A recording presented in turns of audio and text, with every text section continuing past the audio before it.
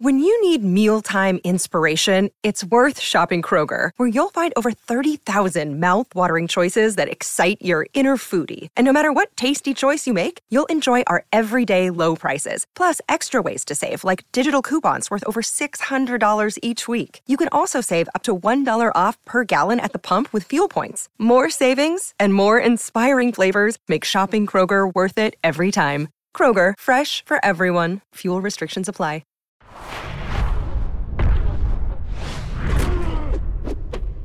Folks, I might be having a change of heart. I don't know. There's a lot to get to here. Hi, everyone. Luke Thomas, one half of Morning Combat. Wanted to talk to you today about something really interesting that I just had to make a comment about. Now, this is Thursday as I record this video, June 9th, 2022. I'm talking about yesterday, Wednesday, June 8th, 2022. And on that day, former UFC middleweight and Strikeforce fighter Tim Kennedy was on the MMA Hour with Ariel Helwani. Now, they got to a whole lot of stuff. Strongly encourage you to either watch or listen to the interview. But the part that I wanted to focus in on for today's video was their discussion about a moment in time where Tim Kennedy and Cain Velasquez and George St. Pierre and TJ Dillashaw and Donald Cerrone and potentially some other ones as well, those were the big names involved in the project. They were involved in what was called the MMAAA, or at least that's what I called it, but the Mixed Martial Arts Athletes Association. Not a very great name for a union or an association, but in either case, that's what it was called. And it had some big guns, certainly in its early heyday. But the reason why I wanted to point it out to you about what he said was it's extremely important. Namely, Ariel asked him, basically, why did the MMAAA fail? What was the real source of it? And there was a few things complicating the effort. Over time, there was not enough that had happened, and I think some of the original figures like TJ Dillashaw had become disillusioned. Also, there is some evidence to suggest that between Cerrone and Dillashaw, that after their public display of support for the MMAAA, that the UFC had actually increased their purses between fights as a way to probably compensate them, or to perhaps persuade them to not pursue these efforts anymore. Or perhaps they were feeling generous.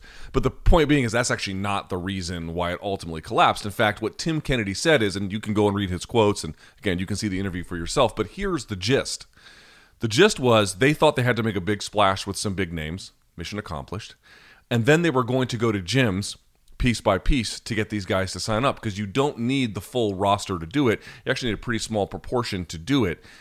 But that proved extremely challenging. In fact, what he said, and the part to me that stands out as the most interesting, was that, and this is why it's basically, to me, almost worst case scenario. What he says is they did not go to gyms and encounter what I would call ideological resistance. In other words, they didn't go to a gym and say, hey, we would like to talk to you about the benefits of unionization or forming an association, which is a little bit similar but different. For the purposes of this conversation, we'll say unionization. It wasn't like they encountered a lot of folks who were saying, I don't see the benefit here, this would not serve my interests, I don't know what I would get out of this. In fact, what he says is that there was actually a strong amount of ideological support. Most of the fighters that they encountered believed that that thing, should it come to fruition in some kind of theoretical sense, would be beneficial for them. They heard the pitch, and they understood and accepted the potential value of that. But here's the problem, and this is why I call it worst case scenario. What they encountered was not ideological resistance. What they encountered was fear. What they encountered was an inability for the fighters in any kind of reasonable proportion to agree to put their names on the list of folks, and you get a sufficient number of those, in the 30% range, and you can actually move forward that process. What they encountered were folks saying, I don't trust that there won't be retribution for me putting my name on this list. Now, of course, that voting process is confidential. In fact, there would be no real way for the UFC to get access to that. Of course, that has been explained numerous times. Didn't matter. Didn't matter at all. What they encountered was folks who might have been ideologically sympathetic, but in reality could not move with them, could not pull that trigger, could not put their name on that list. And here's why I call that worst case scenario, because you might be inclined to believe that someone believing the opposite of the value of unions or associations would be the biggest impediment, but I don't agree, because you can persuade people to do something like that. You can actually persuade people over time with real lobbying efforts, and when I mean lobbying, I don't mean members of Congress, but I mean going gym to gym, fighter to fighter, coach to coach, having these opportunities to explain to them. And again, it's not somebody like me talking to fighters, it was other fighters talking to fighters. And it wasn't just other fighters, it was very celebrated public figures inside of that fighting space. In those scenarios, there is actually a lot of reason to believe, while you might encounter some ideological resistance, there's a lot of evidence that shows, and frankly, unions and associations are built on the back of this, convincing people over time through a passionate outreach effort to believe in those values, and then ultimately to then put forward an effort to encourage signups. To me, it's much worse that they found people who were sympathetic, but simply far too timid to do anything about it. Because yes, you might think, well, if you can convince someone to change their opinion on something, surely you can get someone who's already sympathetic to sign their paper, or sign their name on the dotted line. But it's actually a much more difficult thing. I mean, just think about the resistance there. We're already in agreement, but the person who I'm trying to get to sign is so frozen in the moment that they can't.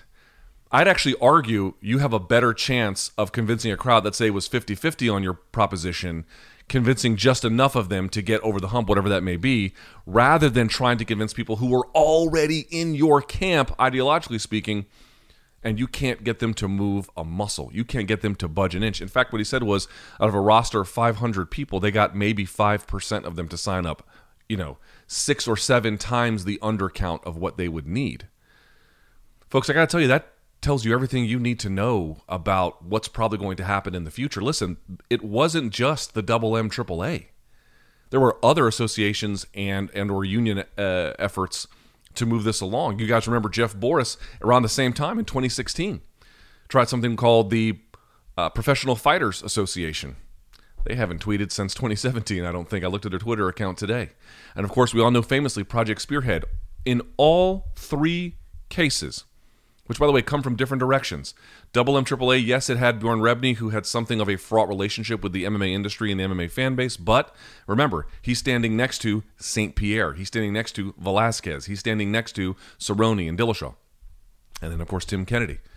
He actually had some real support. There was someone bankrolling it along the way. There was something to this.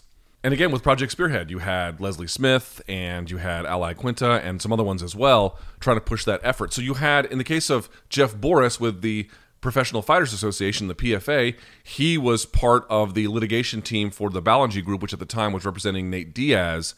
They saw these contracts and they're like, this can't be real. So they then tried to get a unionization effort going. Project Spearhead tried to get a unionization effort going. MMAAA tried to get a unionization effort going. And in all 3 cases, they encountered the exact same thing. Hey, guys, we like your message. In theory, it sounds great if something like that were to ever happen. But we don't trust the process by which this has taken place, by which this will take place, and we fear retribution. Now, you can say that that's Tim Kennedy's version of things. You can say that fear that those fighters might have had may have been irrational given some of the safety and privacy protections that were in place. But it doesn't matter. In the end, you have 3 different groups of 3 different people, 3 different kinds of groups with 3 different kinds of people, and all of them faced the exact same stumbling block. The fighters might agree, but they're not going to sign.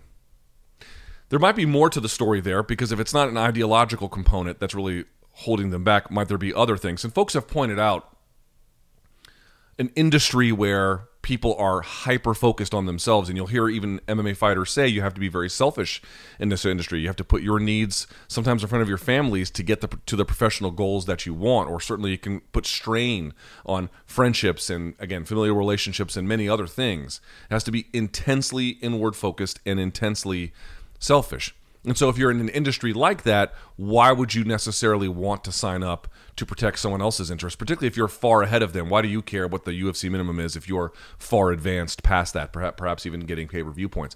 There's probably something to be said for that. But again, when these fighters, when these groups went to these camps and talked to these fighters, that was actually not the real big issue.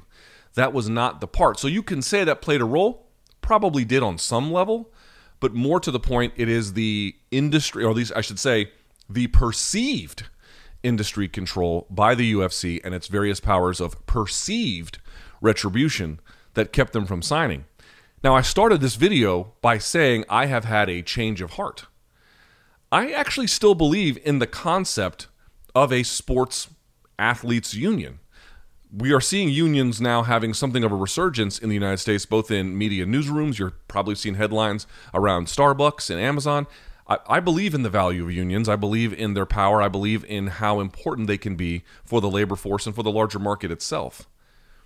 But if that solution isn't accessible, despite repeated efforts from folks who have made good faith, full-throated, genuine efforts, people who would have the very best chances of getting their peers, right, fighter to fighter, to sign off, have had not just poor results, cataclysmically poor results. If that's the case, you might think to say, well, unionization's impossible. Right, it might be. But that doesn't mean that people are going to stop trying to remedy what they perceive as an imbalance in the industry.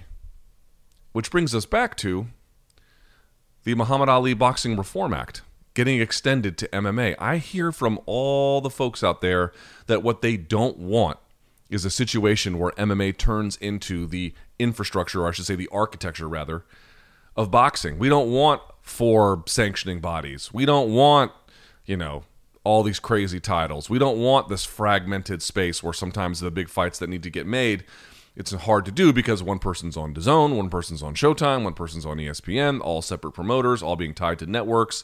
And I understand those concerns. Frankly, I share them. I have long been a proponent of the idea that I think, on balance, it actually might be better to have a union or to have an association. There are criticisms of that view in terms of how much money could actually be raised that way, but you would have to imagine through a collective bargaining agreement, a lot of remedies could be placed inside the industry that don't currently exist. A lot of protections could be placed. So I'm with you. In many ways, I would rather keep the way MMA works, just make sure the fighters make a little bit more and they have some healthcare protections and all the various things that a CBA would account for. But if the fighters are so petrified of perceived retaliation or retribution, that won't be on the table.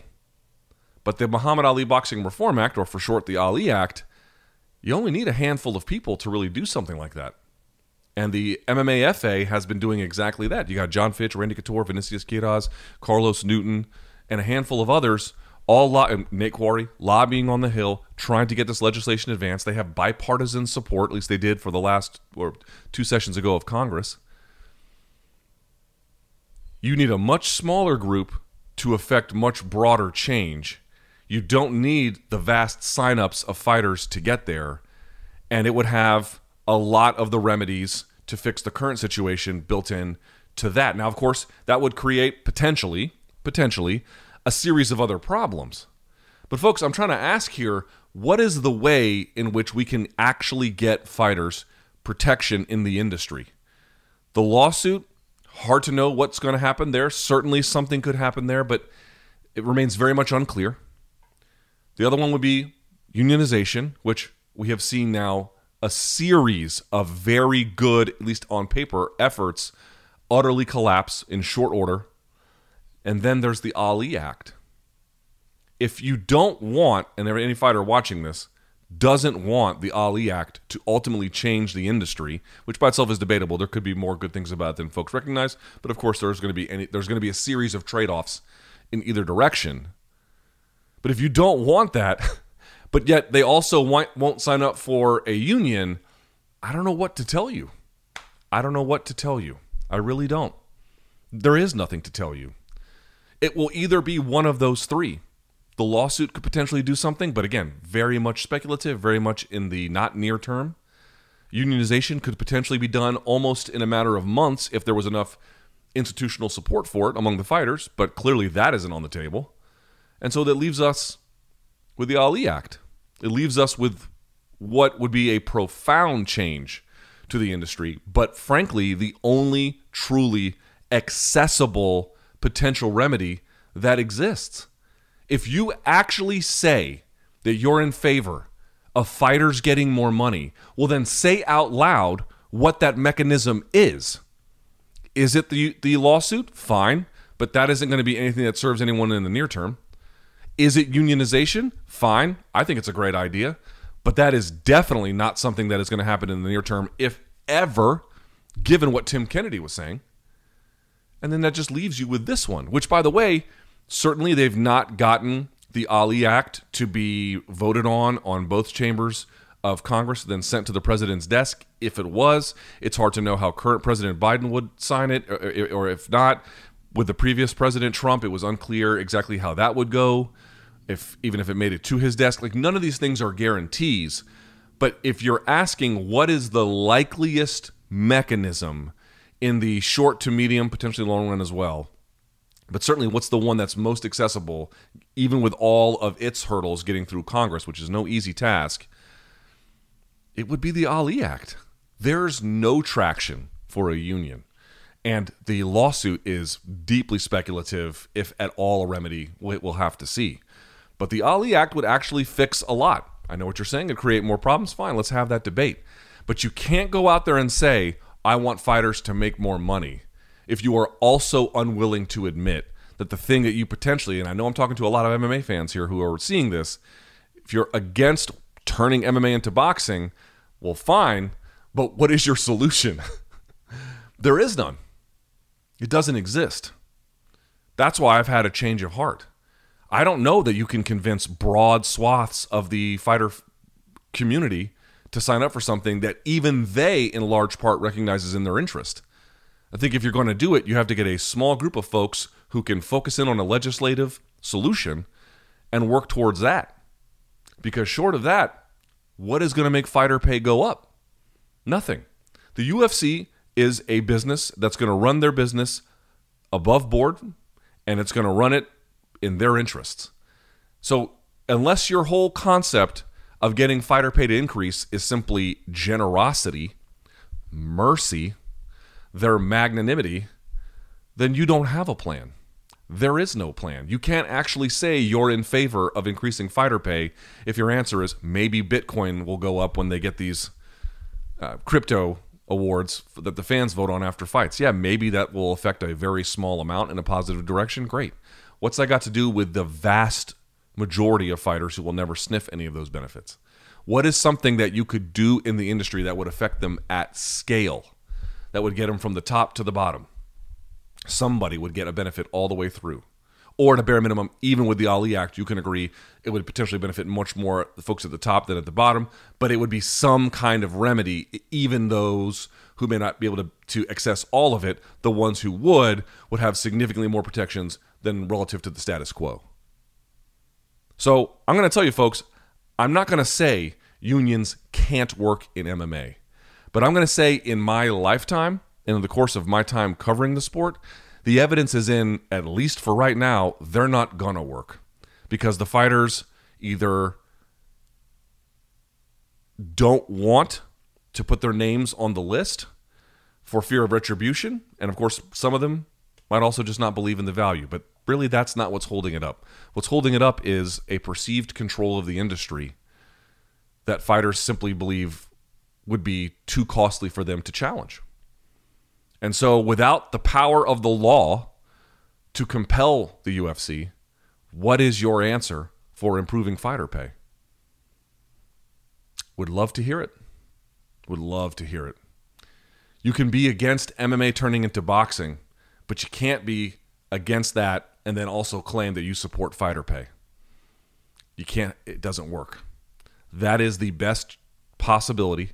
That is the best possible choice given the available options, and frankly, over time, it might prove to be the only one.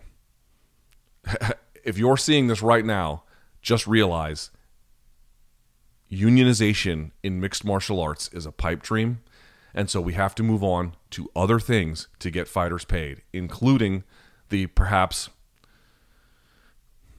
controversial idea that the best way to do that, given the reality of things, is just turning MMA into boxing.